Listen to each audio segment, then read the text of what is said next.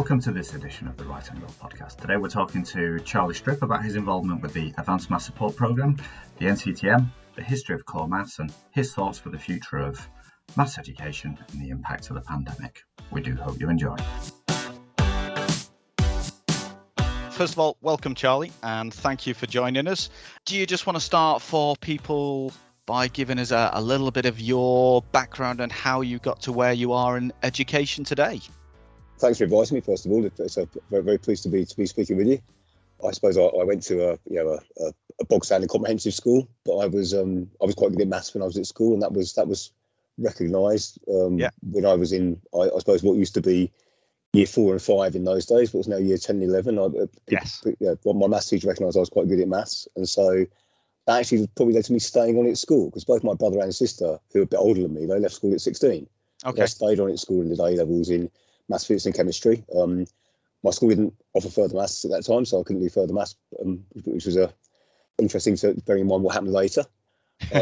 So I did maths, physics and chemistry A-levels. Yep. And I went to university in Nottingham, and I was like a lot of people in teaching around my age, so in their 50s, I was the first person in my family to go to university. I think that's and you quite often find that with people in teaching that's the case. Mm-hmm.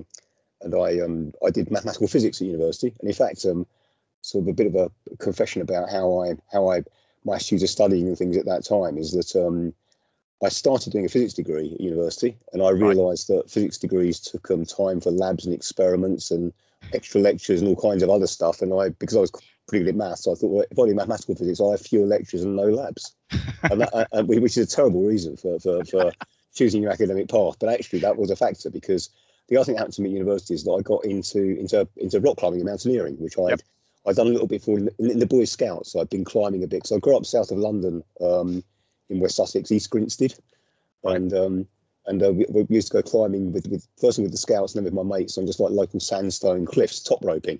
Yep. And then when I got to university, I got into rock climbing and mountaineering and things, and so I kind of balanced my my studying with rock climbing and mountaineering, and probably getting out into the very Peak well. District. Yeah, that's right. And I've always liked I suppose other outdoor sports, running and that kind of thing as well. Yeah. And so I did my time at university, and I graduated in the mid 80s, and at that time it was very easy if you had a mathematical type degree to get a job in finance. So I got a job as a trainee accountant, because I wasn't really quite sure what I wanted to do, but I was doing I was into my climbing, so I got a job down in Cornwall.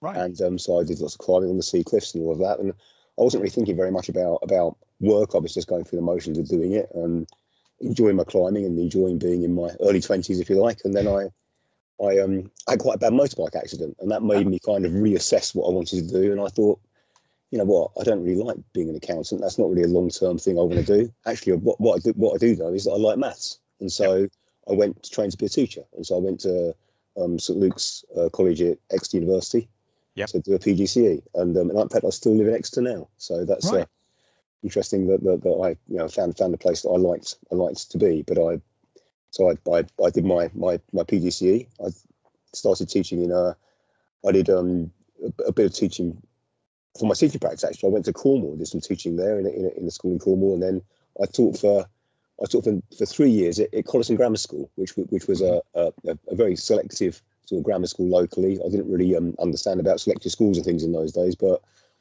what was good for me is that the school had very high expectations of its students, and I kind of just felt that was what you did. You had high expectations of students, and so when I moved to other institutions, I always carried that with me. I think that was a really good thing.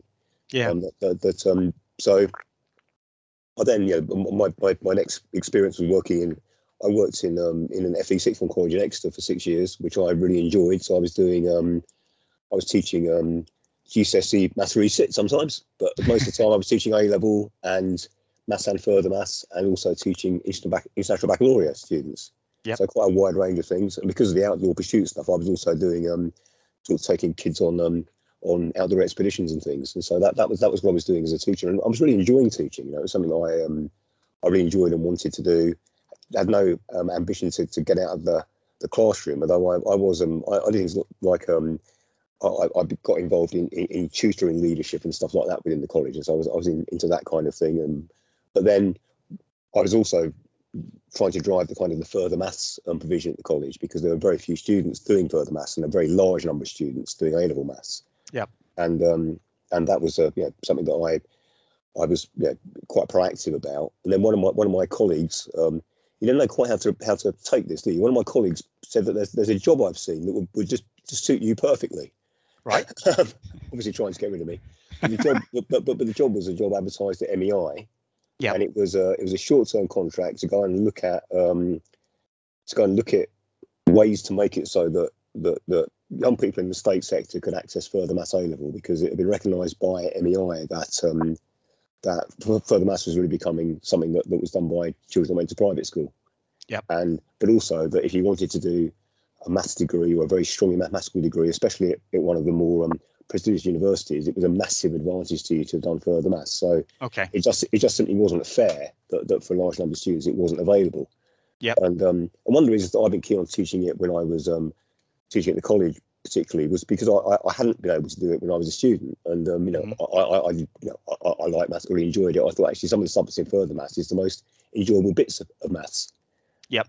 At that level, and so I applied for the job at MEI and got the job. And it was initially a short-term contract because they had some funding from the Gatsby Charitable Foundation, which is David Sainsbury. It's the Sainsbury's foundation. They had some funding from that, so I worked on developing a project, developing the website, which eventually became Integral, which many of the people listening will know about. Yep. But also working with universities to try to get universities sort of linking with schools and linking with students pre-18, with a view to that being like a way of encouraging a kind of pipeline of students that might want to study maths at a higher level. And so I was working on that. Part of what happened during that time, the pilot went very well. We got different universities involved. But one thing that was particularly helpful was that Adrian Smith did his Making Mathematics Count report. Yep. It was written around that time. So I've been working at MEI I was joined in 2000. I did 3 years of the pilot. Gatsby were very pleased with how the pilot was going, and so they said we'll give you a little bit more funding. And then Making Mathematics Count happened, and part of that is that I got interviewed by Adrian Smith, who wanted to know what we were doing with further maths and how that was looking, which was pretty scary actually, because Adrian Smith is a pretty scary bloke. He's a very sharp character. He's well. I mean, he's somebody who knows what he's talking about. Yeah. And I had a meeting with him, and it seemed to go okay, but I wasn't really sure. But anyway, following on from that actually led to MEI being funded to roll out what was literally the Further Maths Network nationally, and so that started till 2005. And what's good about this really is that the Further Maths Network it became the Further Maths Support Programme. Yep. And then it eventually became the Advanced Maths Support Programme. But it means that period from 2005 up to now, so 16 years later, that work to essentially to support improvements in level 3 maths provision and raise participation in maths at that level has been funded by successive governments for 16 years, which is great. Yeah. It started off the Further Maths Network, the original programme, had a very strong focus just on further maths A-level. Yeah. But then what happened with what became the Further Maths Support Programme was that it was then thinking, okay, we actually want more support for A-level maths and A-level maths teachers as well. Yeah. And so lots of professional development through the programme and lots of work with students, just I suppose helping to raise their aspirations and sort of understand why maths was a good thing to do. And so the Further Maths Support Programme was looking at both AS and A-level maths and AS and A-level further maths. Yeah. And then core maths had been introduced around that time, and MEI had actually been, we've done some work on actually initiating the work that became core maths, because we felt there was a big gap in the system, which I'll talk more about that. So how? Yeah, I was going to say, how did the core maths come about? Well, the way it worked to start with is that we had a couple of things happen. First of all, I worked with the Cloth Workers Foundation, provided us with some funding that enabled us to do a bit of work. It was called it was called the IMPS project, Integrated Mathematical Problem Solving project. Really looking at maths across other A-level subjects and how you could support that well. And then, but we were also, because I was running the what was then the further maths support program, and by then I was chief executive of MEI as well, and we were also linking with government's bit about things, and they realised that there was a report published by the Nuffield Foundation called "Is the UK an Outlier?" around this time, and it showed that a very large number of young people drop maths at age 16. Even though they have, in those days, got a grade C at GCSE, and today got a grade 4 or above at GCSE. And that was unusual for a developed country. That isn't what normally happens. I mean, what normally happens in most developed countries, actually, is that they have some kind of baccalaureate type system post 16, which means that everyone does a bit of maths depending on what their sort of strengths and aspirations are.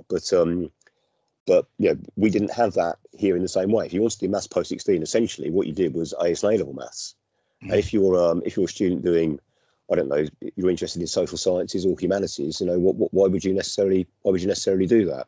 And so that means that a much larger portion of our population, if you like, stopped studying maths earlier than for other countries.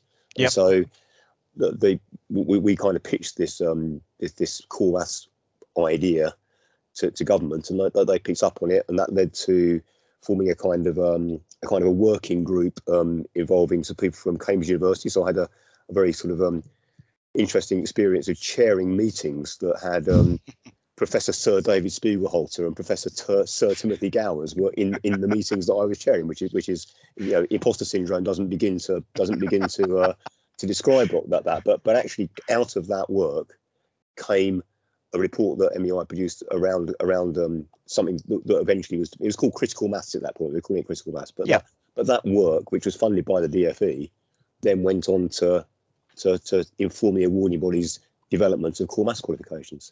And we launched core maths, I think it was 2016, and it's seen quite phenomenal growth since. In the same way that since the further maths support program, that's been absolutely crucial in the growth of further maths over the past 15 years. I can talk a bit about numbers actually. So when the work first started, so when the further maths network first began, if you like, in 2005, there were, in round numbers, there were 50,000 A-level maths students. A little bit fewer than that. There are now, in round numbers, 100,000. A little bit fewer than that. So doubled. Further maths in round numbers, 5,000 then, 15,000 now. So just about trebled. So that's obviously cohort sizes change, all those things, but actually that's really very significant growth. No other mainstream subject has shown growth like that. So that shows how the profile of maths has increased, its importance has been recognised, and I think that I like to think that our work has been part of that. With core maths, as you say, it started in 2016 with small numbers, but year on year from 2016 up to 2020, numbers grew by on average about 30% a year. So there's now about 12,000 students. It stalled a bit last year or this year because not surprisingly, because if you want to offer core maths in your institution, that's quite a big deal. You're not going to you want to launch a new subject in the middle of a pandemic. So the numbers are stalled at around 12,000 at the moment. But the point about core maths, if we've got people out there who may not be as well aware of the purpose of core maths, where would you place it? Where would you recommend it for at the moment, especially in light of the difficulties and confidence that some students may be facing at the moment?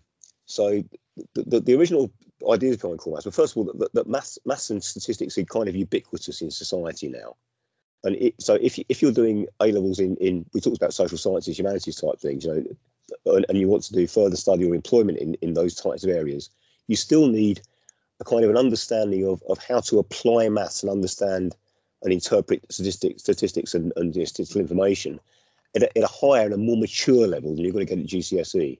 And so therefore it will support, and it does support those other courses. And in fact, the AMSP is now working with the Association of Teachers of Psychology, the Royal Geographical Society, and the Association of Science Educators for Clinical Biology, really trying to recognise how important it is for students of those subjects to do core maths, because it will really help you. The other reason I'd say that people should do core maths is because if you want to be an effective citizen in the modern world, you need that level of I suppose quantitative statistical sophistication. And we've all been over the pandemic bombarded with data and graphs, and some bit not tremendously well presented necessarily. we've got to try and make sense of that as citizens. And you know, part of our education system is surely it's to equip people to be effective citizens. And so I think that the thing around core maths is that I talked earlier about how people drop maths at 16. Well, of students that achieve a grade 4 or higher in GCSE maths at age 16, we're talking about 300,000 plus each year stop studying maths. Yeah. So that is the potential cohort for core maths. And the thing about core maths is that it's not something you do instead of other things. I mean, if you're doing A-level maths, then you wouldn't necessarily do core maths. Yeah. But it's something you do as well as alongside. So if you're doing a 3 A-level program, or you're doing say a T level or something like that, then you would do core maths alongside that to support your study in that subject, to support what you're going to do in the future, and also to support you to become an effective citizen.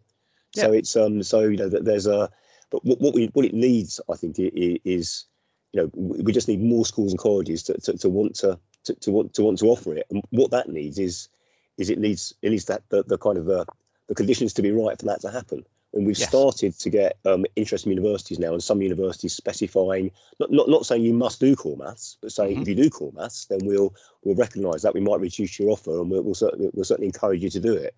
Is there anywhere that people can get information on those institutions? There is information is available through the Advanced Maths Support Programme website, but also, I mean, the universities that immediately spring to mind that have been pioneering in this, I think that Bath, Aston, Sheffield, York have been you know, pioneering in this. But it's but we also know that some universities are mentioning it explicitly, you know, in their kind of recruitment materials. Other universities, we know from students that when the university has seen the student is doing core maths, they've then said, okay, because you're doing core maths, even though we haven't said that in what you've seen up to now, we're gonna make you a preferential offer because we really like core maths. So that's starting to change. I'd say that another thing that people worry about is you know, teacher capacity. Obviously, people that can teach maths are at a premium, but professional development for this, you know, the Advanced Maths Support Programme provides free professional development for core maths, and also extensive, you know, really high quality resources as well. So we're trying to make it as easy as possible for schools and colleges to offer core maths. So if you're you know, if you're working in an institution that doesn't offer core maths, and you've got post-16 students and you're interested in that, then get in touch with the AMSP, because they will want to help you. And I think it's also worthwhile because it's a course that I did when I started teaching. You know, the courses that the AMSP put on in terms of the teaching A-level maths course, the teaching further maths course. Whenever I was a head of department and I got a new starter in my department, I would automatically, it was the default setting that they should go on those courses, and they've been tremendously well received by schools. Yeah, I mean, just in the last year, so, I think that 11,500 teacher days of level 3 maths professional development. So that's yeah, that's not small, is it? It's a big scale thing. And as you say, Mark, I mean, I obviously I you know, the role I have now, I'm kind of sort of fronting and speaking about what the AMSP does, but something that I can always rely on is that the quality of what is done, I have complete faith in. I don't come across people who say I did this AMSP course and it was rubbish. You know, that doesn't happen. Do you miss getting involved in the day-to-day delivering of the course and stuff? I miss getting involved in those days delivering of the course. I miss teaching students as well. I try to do bits of that when I can, but it's not, you know, that's not my role anymore. But I didn't stop doing it because I wanted to. I stopped doing it because of how things developed. So yeah. And it's also worthwhile mentioning the networks of the AMSP that people can attend and share ideas as well. I think there's a lot of those every year. Yeah. So again, I mean, if you're not linking with the AMSP, you know, go to the website and have a look, and there are routes from there as to how you can find out about you know, local provision and everything that can support you, and national programs as well. That's something else that I wanted to talk about the AMSP is that there's also I know the current situation we're in, where the GCSE assessments and everything haven't happened as they normally would, and we've got people starting year 12 who are in a very different place to where they would have been in the past. Yeah. And one of the things the AMSP is doing at the moment is lots of support for that transition into from I suppose from GCSE into maths A-level and into core maths as well. So there's really good materials available for that. Yeah, about just trying to help that transition change. Yeah. So you know, if you're in that position of thinking that you're worried about the students that have started this academic year, do have a look at what's there, because great deal of thought has gone into that. We consulted, lots of our staff are recent practicing teachers, but we also consulted people out there, at the chalk face, if you like, what is it that would help you? Yep. Those are the kind of things that we've tried to produce. So there's a lot of material there for that. So, I mean, that's the Advanced Maths Support Programme, which in any other podcast would be material for an entire podcast in itself. But we need to talk about the National Centre of Excellence for Teaching Mathematics as well. Yep. Okay. Would you like to run us through the history of that one for people? Okay, the history of the NCETM. I haven't been involved in it right from the very start because it was something else that came out of that very important Making Mathematics Count report that Adrian Smith wrote in 2000, published in 2004-05, I think. So the NCETM, National Centre for Excellence in the Teaching of Mathematics, it started then, but it's in its current, I suppose really it's been around since then, but it's kind of changed in character a bit. And I think that I got particularly involved in the NCETM from around 2010 because MEI started to be a kind of a consortium partner working with the NCETM, and I was involved in the kind of consortium board of the NCETM at that point. But then in 2013, a seismic moment, I think that Celia Hoyle's finally retired, and obviously how do you follow that?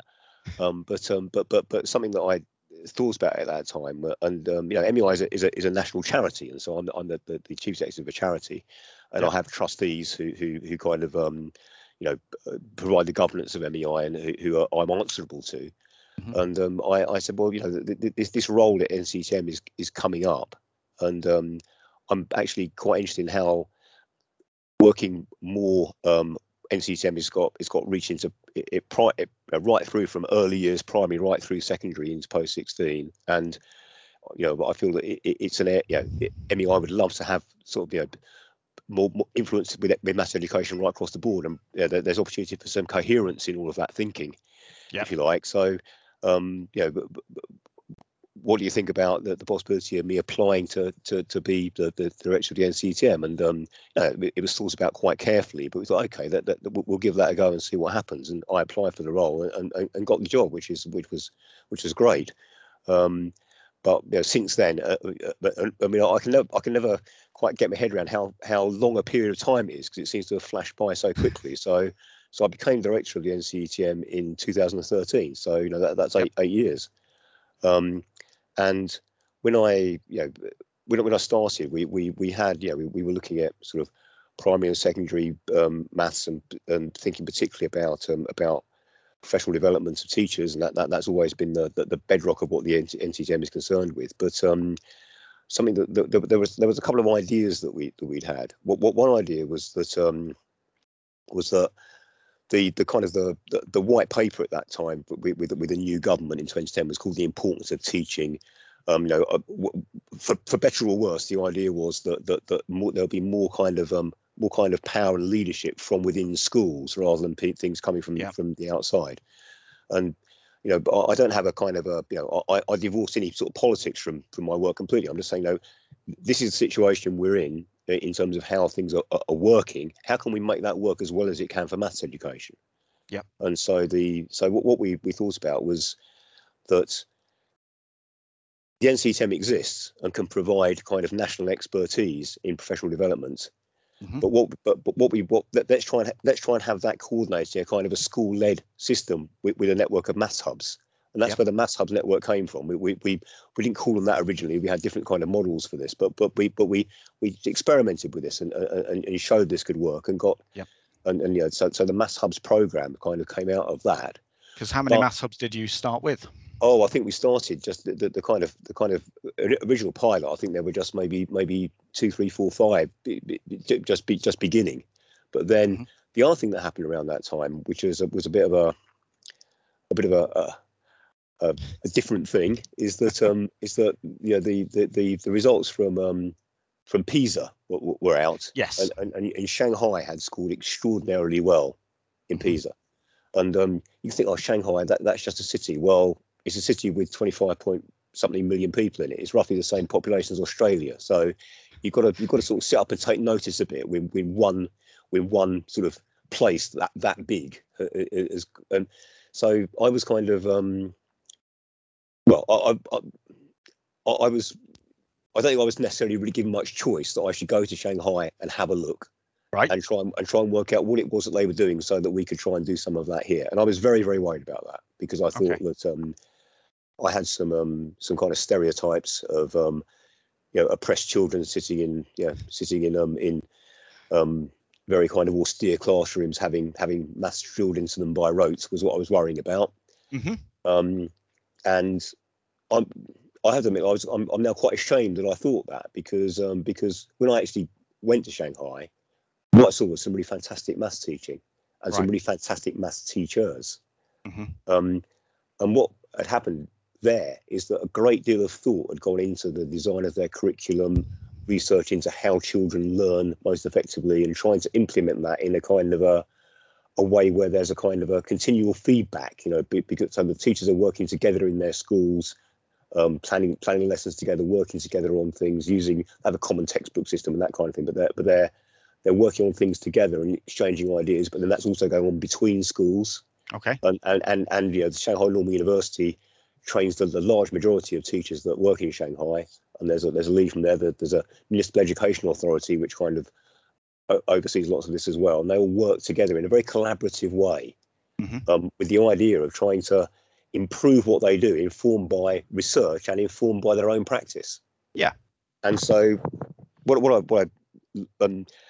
so looking at that, I thought, well, actually I'm seeing some really fantastic maths teaching. I was a bit worried because I came back and said I was seeing some really fantastic maths teaching, and I think that there are things that we can learn from this that we might be able to do something with here in England. And we've got, through the NCETM and the maths hubs, it might be possible for us to do something with this. And what came out of that was, well, would you like to have an exchange to Shanghai? So take some teachers over there to have a look, and perhaps get some teachers back from Shanghai who can try out some of what they do in our schools here. Mm-hmm. And that was quite a scary thing to do, because I mean I went to Shanghai in February of 2014, and we ran a teacher exchange autumn of that year. Wow. And what I was really worried about was that I'd gone out and looked at primary and secondary teaching. Now, when I up until 2010, when I started to get some involvement with the NCETM, I didn't really know anything about primary maths teaching at all.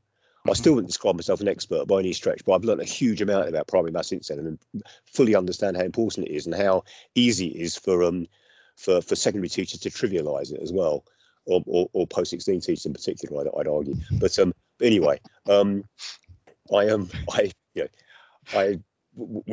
ran the exchange. We took these teachers out. What I was worried about was that I looked at primary maths and secondary, and I thought, well, this primary teaching looks pretty fantastic to me as well. But I thought, are the primary teachers that we bring out from England going to think this primary teacher? Will Debbie Morgan, the primary director, when she sees this at first hand, will she have the same opinion about it as I do? And Carol and I, thinking about the secondary as well. But so it was a huge relief to me when we did the exchange that they had the same experience as me. They came out being really kind of concerned about what they might see, actually thinking, we're not naively thinking that you can just say they do things in this way in China, so we can do things in this way here. That's not it at all. But it's that we can see how, by teachers working together and with a kind of a coherent approach, that you can embed really good maths teaching at scale in a system. And that's what I was really interested in. It was the idea, we have, we've got fantastic maths teaching here in this country, but we've also got some maths teaching that isn't fantastic. There's a whole range of things going on for all kinds of reasons that are quite understandable. But are there ways that we can try to get some kind of at scale embedding of really good practice here in England? And that's what the Teacher Mastery Programme is all about. That's where it came from. But what we've done is we've developed a programme that is underpinned by those principles, but which works in the way that we operate things here in England. And so we're talking about are we talking about the PD leads, professional development leads for the mastery? Well, I'll kind of explain the system really. So what the way that the programme is disseminated is that the NCETM each year trains teacher mastery specialists at primary level and at secondary So primary is key stages 1 and 2. Secondary focusing on key stage 3 for the training. And the specialist, at primary, they get a year of training from NCETM, and they're working in groups, working together. They form a very cohesive unit. Actually, we really try to encourage collaboration, people learning from each other all the time as well. Yep. But they become the idea is in their first year, they're learning all about this sort of teaching mastery idea. And I'll tell a bit more about that, about the underpinning principles of that in a moment. But they're learning all about that, and they're also trying to embed it in their own school. And that takes a long time. It takes more than a year to do that. But just get the fundamentals of it understood and starting to move that forward. And then after that, they work through their local maths hub. They work to try to get other schools involved in teaching mastery. So they typically work with 6 other schools, right, to try to get them involved. And then those schools have a year when they're doing their development year with the specialist. And then after that, they're still continuing to work with the Maths Hub in what we call work groups. So they're doing like sustained professional development still, but they're then embedding and sustaining what they've learned. So it's a part of the whole thing behind this is to try to get it so that CPD is properly embedded in teachers' working practice. You're kind of always doing it. You're doing it within your own institution, and you're doing it between teachers from other local schools as well. So at primary, specialists train for a year, and they start working with other schools, and they're always learning all the time, and they're learning, and the NCETM is always learning from their practice as well. So it's a really collaborative thing. At secondary started a little bit later, so it really started a year later in terms of getting the specialist training program fully embedded. But it's secondary. The specialists actually, they have 2 years of training. Okay. So they learn about teaching mastery, and then they're trying to embed it in their own departments. But obviously, in a secondary school, there's a department of people that you're working with. It's a different thing to a primary school. So they have 2 years of training, and then they start to work with other schools. But typically, 2 or maybe 3 other schools, not 6 or 7, because again, it's and so that's the kind of the mechanism for the program. But the NCETM and through the Maths Hub, each Maths Hub has a skilled primary teaching mastery lead that has time available to do that role, and a skilled teaching for secondary mastery lead that kind of coordinates how this works in a hub. Yep. But what's happening here is that there's kind of the expertise developed by the NCETM working to train practicing classroom teachers to become experts who can offer professional development to other teachers while still maintaining their classroom role. So it's not a kind of a done to, theoretical thing. The people that you're working with that are helping you to learn how to do teaching mastery and embed that in your school are doing that themselves. Yeah. So it's real in that, it's really real in that sense, and that's how the program works. And so so how many people have we had go through the okay, right. program? I thought you might ask me that, Mark. So primary, since 2015, I think, when they first finished training specialists, there have been over 900 specialists have been trained, and over 9,000 schools have been involved in the program. Right. So there are about 17,000 17,000 primary schools.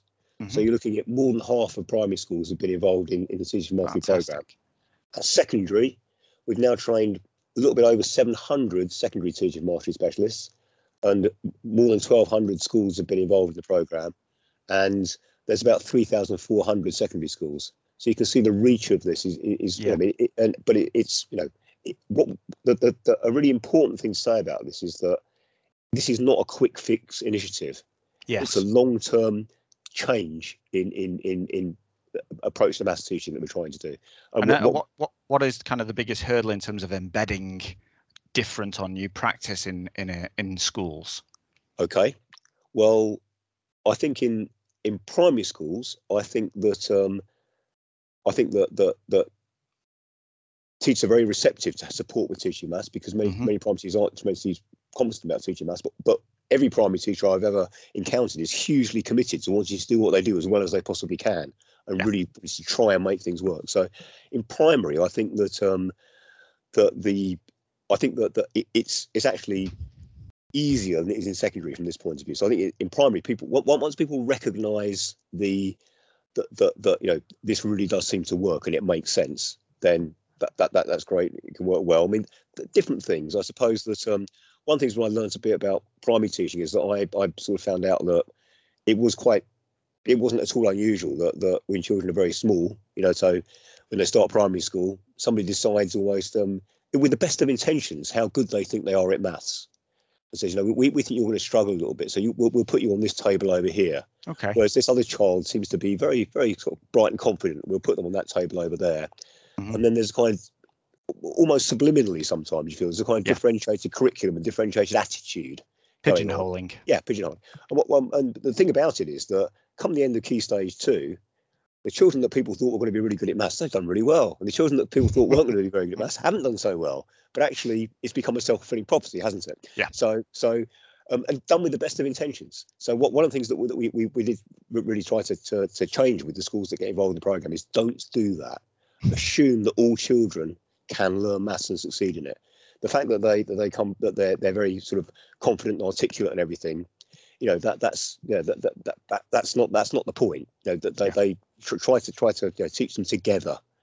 I mean, whole class teaching is a really important thing, and that is one of the things that perhaps people were a bit suspicious of to start with. But actually, I think we've won the argument. People have seen the evidence of how it can work.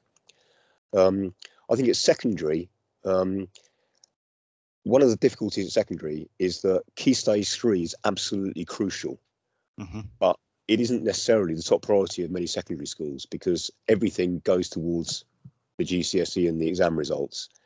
And what that can mean is that Key Stage 3 maybe is a bit neglected. You remember the Ofsted report, Key Stage 3, the wasted years, and all of that. I've recently written an NCETM blog. It's called Key Stage 3, the crucial years, and something like that, because I think we really should recognise that that's when you want. I mean, children that don't get a grade C or in the past or a grade 4 or above in GCSE maths, they don't do that because they haven't mastered the Key Stage 4 curriculum.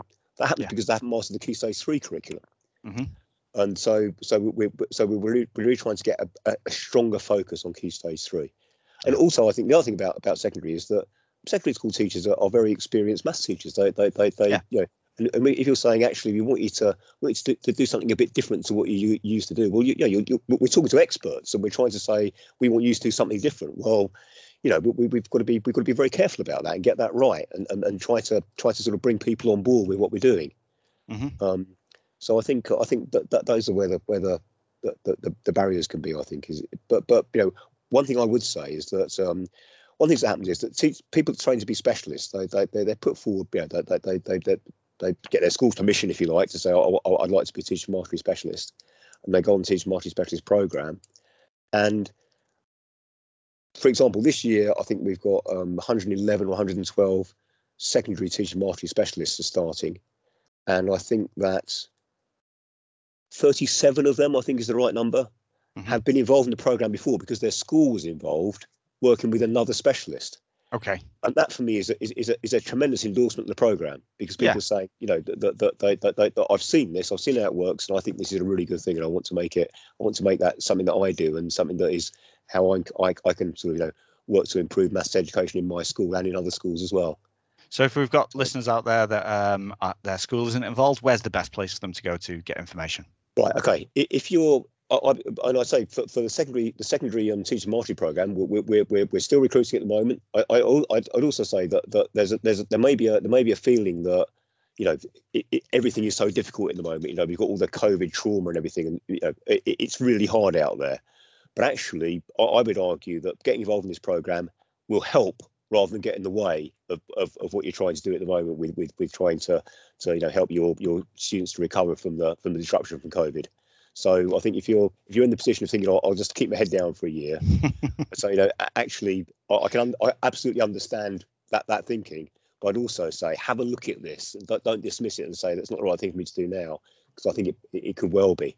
So I'd say again, NCETM website is the place to go, and go for the teaching for mastery, and then sort of look down at the secondary stuff on the NCETM website. And the other thing to do is that your local maths hub, you go to the maths hub page. Again, you can get stuff on the NCETM website. Find your local maths hub, talk to them. They'll be really, really keen to talk to you about it. But the other things that are happening at the moment with secondary and NCETM stuff is that there's a program called Checkpoints, which is some really, really, well, I would say this, wouldn't I? But there's some absolutely fantastic resources that have been produced by Carol Knights, who's the second director, and team, that are all about really ensuring sort of properly understood foundations from Key Stage 2 going into Key Stage 3. And have a look at the resources. It's all free. Have a look at the resources and see what you think. But they're extensive. So there's enough resources there for. I think that there's sort of 3 kind of sort of 10 to 20 minute slots of work per week for a school year is available there. So that's another thing to look at. Something else is that, again, very relevant to secondary teachers, is that the NCETM has just jointly with the DFE published Key Stage 3 non-statutory guidance for maths. Okay. And I'd say really go and have a look at that as well, because the whole idea of teaching martial art, I need to explain a bit about the principles of it, is that it's all about developing deep understanding of mathematical ideas. It's underpinned by a kind of growth mindset idea, which, again, going back to what I was saying about primary children in the past, a bit earlier, that the idea is that whoever you are, however bad you think you are at maths, if you work in the right way and try, you will get better at it. One of the things that I've had this conversation with many people, actually, they completely believe in the idea of growth mindset. And he said, well, but then they'll say, but that doesn't apply to maths. Yes. I'm not a maths person, or I'm a maths person.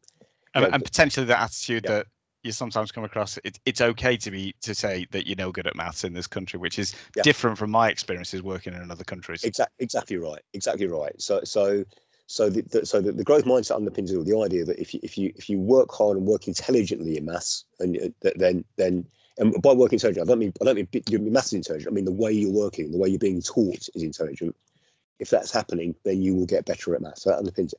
But then there's really this kind of deep engagement idea. I mean, you can find out the principles of teaching martial and everything on the NCETM website, but trying to summarise it, this kind of idea of trying to get sort of proper deep engagement with things. So if you look at like the kind of questioning that might go on, so is you might ask what the answer is to a question, and so a student in the classroom will say the answer to this. So you say to the student, okay, how did you work that out?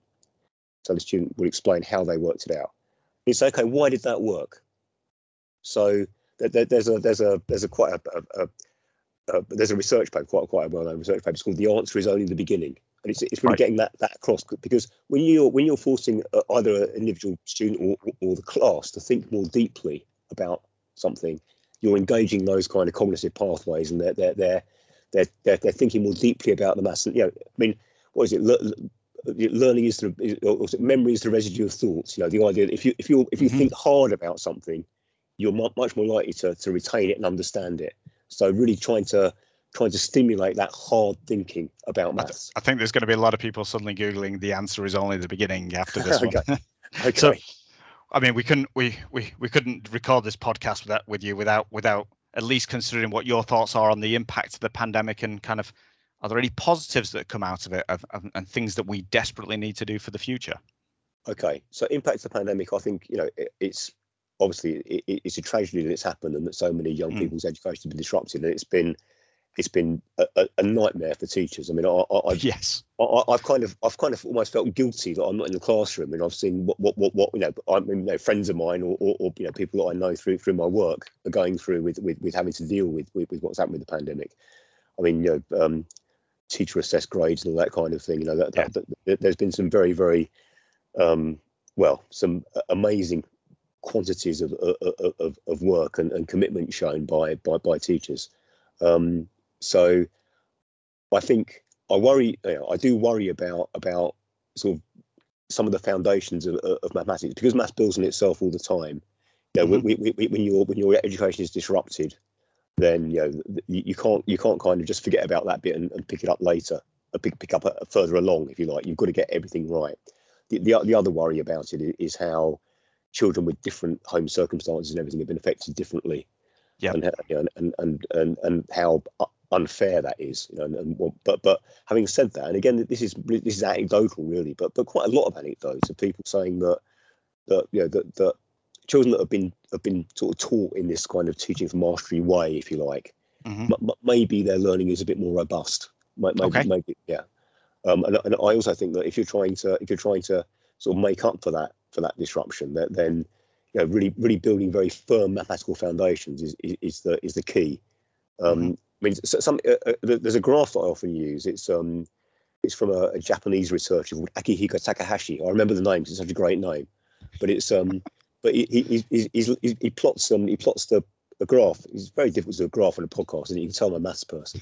So the horizontal axis says how much of the TIMS curriculum. So the TIMS is the Trends in Maths and Science Study. So it's an international maths test done by lots of countries. And across the bottom there's the proportion of the country's of the TIMS curriculum is covered by the country's curriculum by the point the test is taken. And up the side is the average score for a student from that country. And if you look at the graph, then so countries like Singapore, they've covered loads of the curriculum. They've scored brilliantly.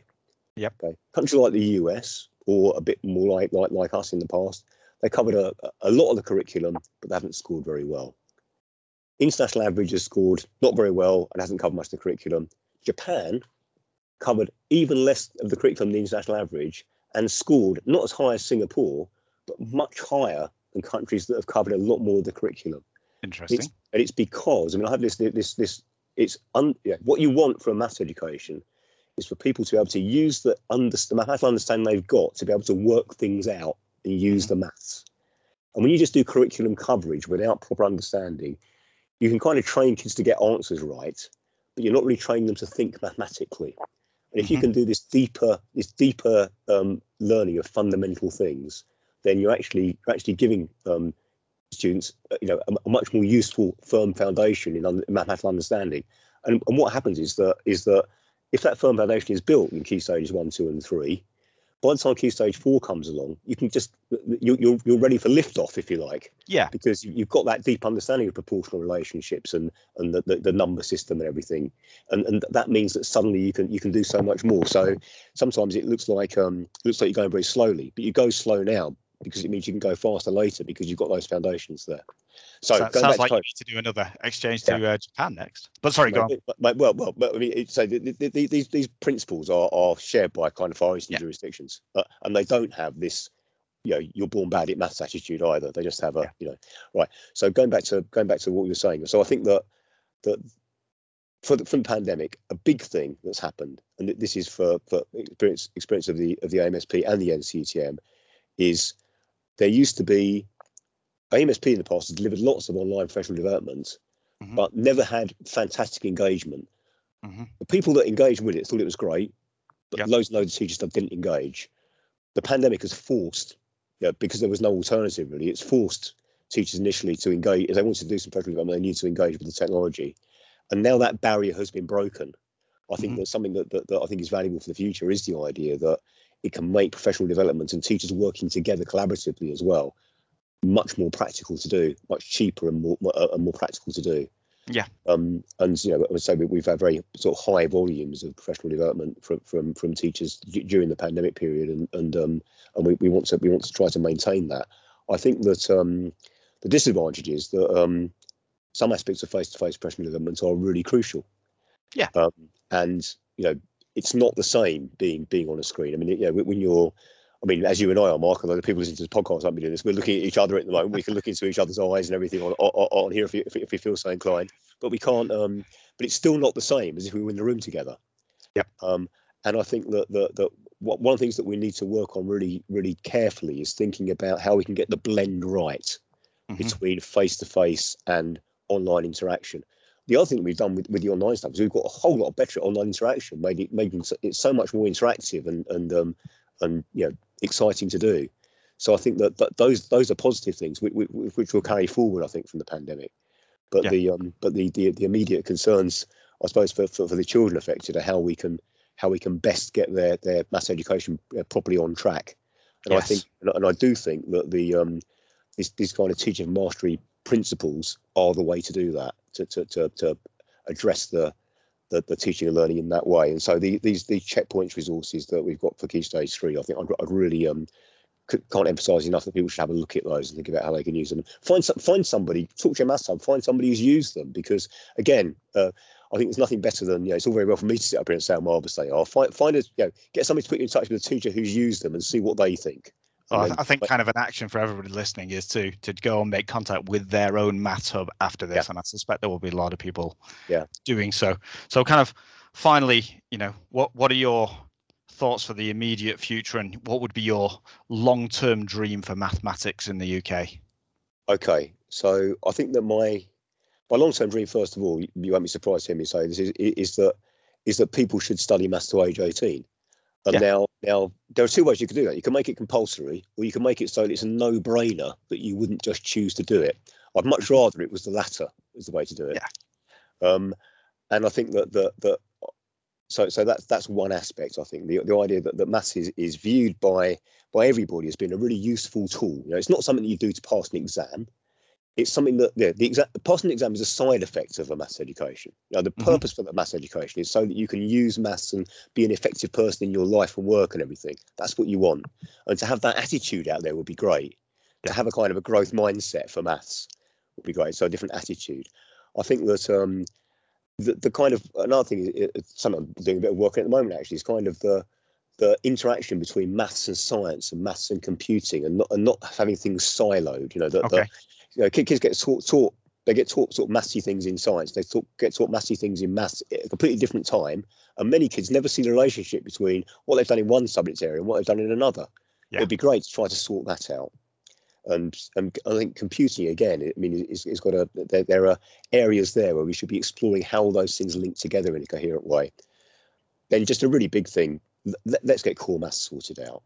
Let's make it so that rather than 12,000 students a year, which, as you said, Mark, it's remarkable, really. In 6 years for a qualification to grow in that way, no, not 6 years, it's 5 years for a qualification to grow in that way is really impressive. But for example, it's the number of students that do core maths is roughly the same as the number of students that do A-level law.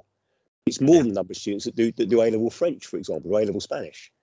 But because it's something that you should be doing alongside your level 3 program, actually we should have 6 figures of students doing core maths. Yes. And that I think is where I want us to get. And I think maybe there's a perception out there that it's instead of a student's main subject rather than in addition to. Exactly. It is not an instead thing.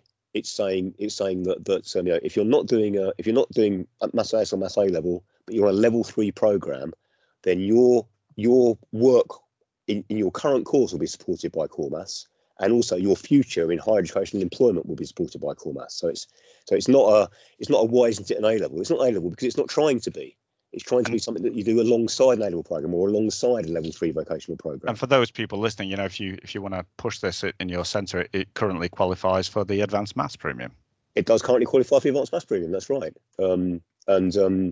It's it gets UCAS points like an AS level does. So it's a thing with currency, and it's a highly thought of qualification. But another thing I'd say about core maths is that students and teachers that have been involved in it rave about it. So again, it's the proof of the pudding, isn't it? The people that are actually tasted it like the taste.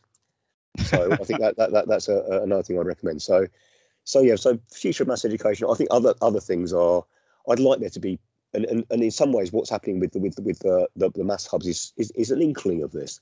I'd like there to be subject specific career structures for teachers. Okay. And I'm really keen on this idea of collaborative working. So we've looked at in fact, we started to think about this with the maths hubs, and they've found the kind of research a bit later, really. But there's some North American researchers called Hargreaves and Fulham. They're again quite famous educational research. It's not specifically maths, but it's about collaborative practice and the idea that if you put training into a teacher, then you're looking at sort of human capital. You're helping that individual, if you like, to get better.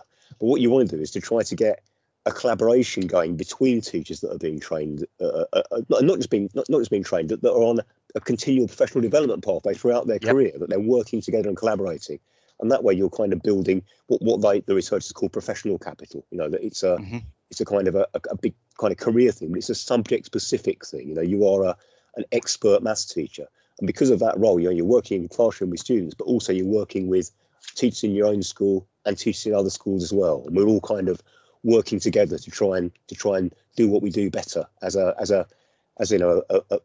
big project, if you like. And that's the dream of the maths hubs program, really, that we can come out with something like that and make it so that if you are one of the things that happens in a career structure in teaching is that you might be a really excellent teacher, but if you want more status and more pay and all those things, you might go from being an excellent teacher to being a rubbish manager. You might also go from being an excellent teacher to being an excellent manager as well. That's true. Yes. But you come further away from the teaching. Yeah, you come further away from the teaching. So I think I'd like something like that to develop. Would be great. But yeah. Well, thank you very much for speaking to us, Charlie. It's been absolutely brilliant. Thank you for everything that you do in the world of maths education, and long may it continue. Okay, well, thanks very much, Mike. It's been great to talk to you. I don't know what it's going to sound like, but hopefully it seems reasonably coherent. Thanks very much. Thanks, Charlie.